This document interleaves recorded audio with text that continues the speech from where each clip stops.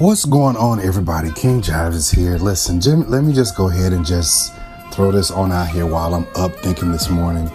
And that is, in relationships, I've been in a few, and I am going to say a few. I haven't been in a whole list of them, but I've been in a few. Let me tell y'all something. I've had to tell people this before, time after time. Just because your man is handsome, fine, good looking, and stuff like that, and he's getting all this attention, and all these people are flocking to him, whether you're in a same-sex relationship or hetero relationship, whatever the case may be. Understand this: whether you're dating a man, whether you're dating a woman, it doesn't matter. Just because they're getting a lot of attention, pay attention to where their attention is. If their attention is directed towards something or somebody else, then you know that there may be potentially a problem, quote unquote, potentially a problem. But if they're giving you a good majority of all of their attention, they're always at your events, always at your shows, always at different things, making sure that you get their support, then you should be appreciative. You should be appreciative. Meanwhile, they have to work at the same time too. See, this is the problem with a lot of people in relationships. They get insecure because for whatever reason, and I've been with people that are bad. When I say bad, I'm talking about like they are beautiful, gorgeous, everything.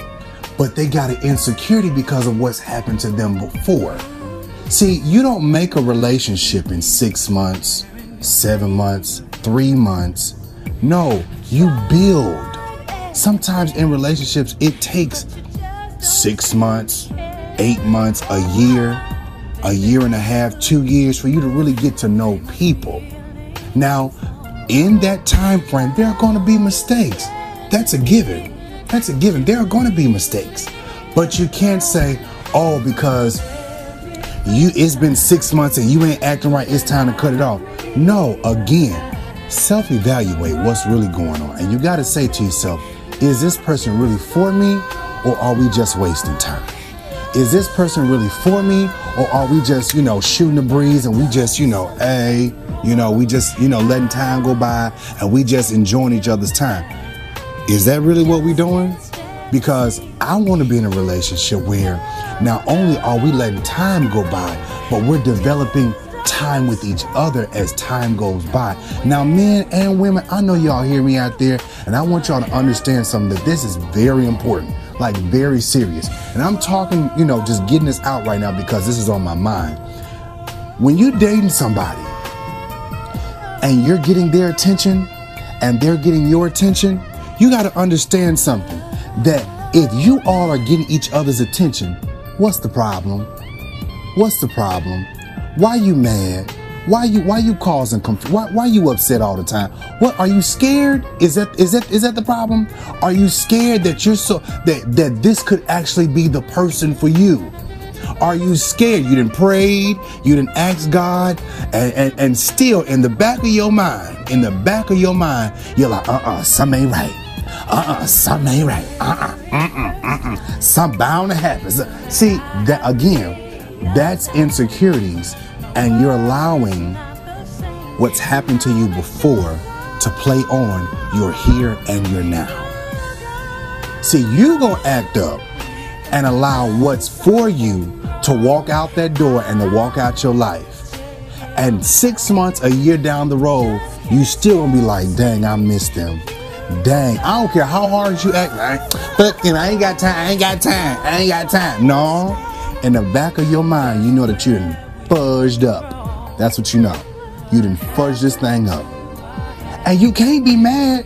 You can't be mad because the person you left is still in their mind like, I just don't get this. Like, I don't get this. Like, what the freak is going on? Really, what the freak is going on? All the while, you're sitting there, sitting on your couch, sitting in your car, sitting on the train, sitting in the bathroom, in the tub, on the toilet, wherever. And you're saying to yourself, what did I do? Can I fix this? Can I reconcile the situation? And to be honest with you, all you have is time. all you have is time. Because undoubtedly, while you got that same question, that person that you left is probably still thinking about you.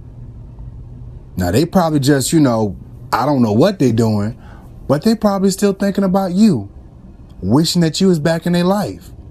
But you are the one that's going to determine what's going to happen, because that person is probably just tired of all the back and forth, and they want somebody stable. They want somebody they can be like, hey, this is my ride or die.